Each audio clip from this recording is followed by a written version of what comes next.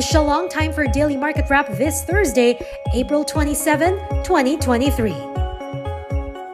Asian markets mostly down a fifth day Thursday as investors fret about regional banks and await key jobs and GDP data out of the U.S. after trading hours. This could give more clues on the Federal Reserve's next policy move happening on May 3rd. Philippine shares, though, outperforming peers, with the PSE index up 0.7% to close at 65.83. Notable winners are the stocks in the banking sector, which are bolstered by their good earnings.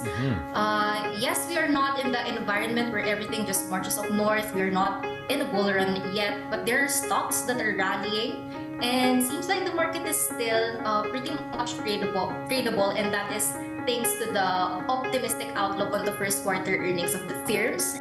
Grow Capital's PJ Garcia not too keen on equities at this point, seeing 6,200 as a support from here, considering headwinds from still rising rates and sticky inflation. He's instead overweight in local fixed income.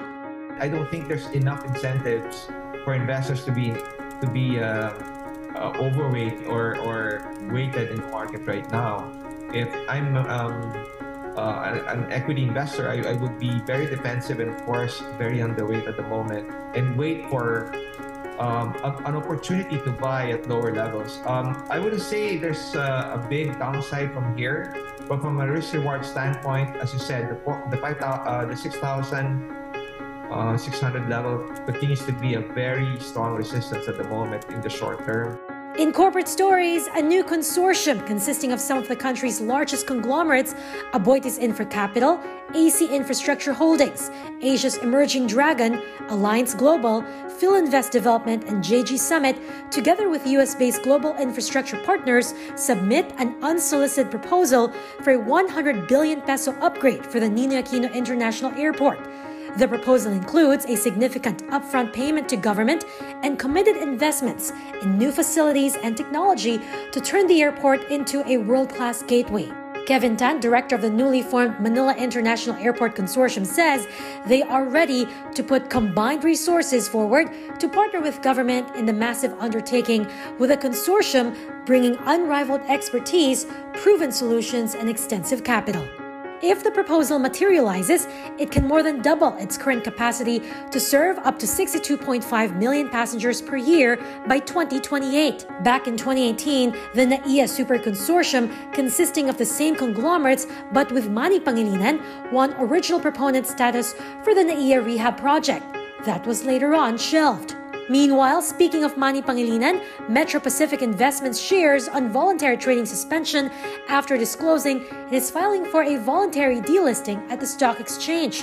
Majority shareholders, First Pacific, GT Capital Holdings, and a Mitsui-led consortium offering to buy out minority shareholders at a tender offer price of 4 pesos 63 centavos per share, representing a 22% premium, and valuing MPIC equity at 133 billion pesos. And Injap CS Hotel 101 says, Hola, España. Double Dragon subsidiary Hotel 101 Global is buying a 6,600 square meters prime commercial land in Madrid, Spain, to build its first branch in Europe. It expects to generate condotel sales revenue of about 143.3 million euros or 8.8 billion pesos from this project. In other news, San Miguel confirms it has started discussions with construction and engineering firms to do a technical feasibility study for a 15-kilometer bridge that will connect Mindoro province to Luzon through Batangas. Inquirer earlier reported Ramon Ang was supposedly ready to spend at least 20 billion for this. And finally, Zesto King Alfredo Yao Savings Bank, Philippine Business Bank, reports a 58% jump in first quarter net income to 488.8 million pesos, boosted by healthy growth in loans portfolio. Net interest income up 23% to 1.6 billion year-on-year, while total loans and receivables also reached 103.6 billion pesos, up 16%. The bank says it capitalized opportunities in the treasury market and generated trading gains of 108.7 million pesos in the first 3 months of the year. And that is it for today's Market Edge. Don't forget to hit the follow button for the latest market action in the Philippines.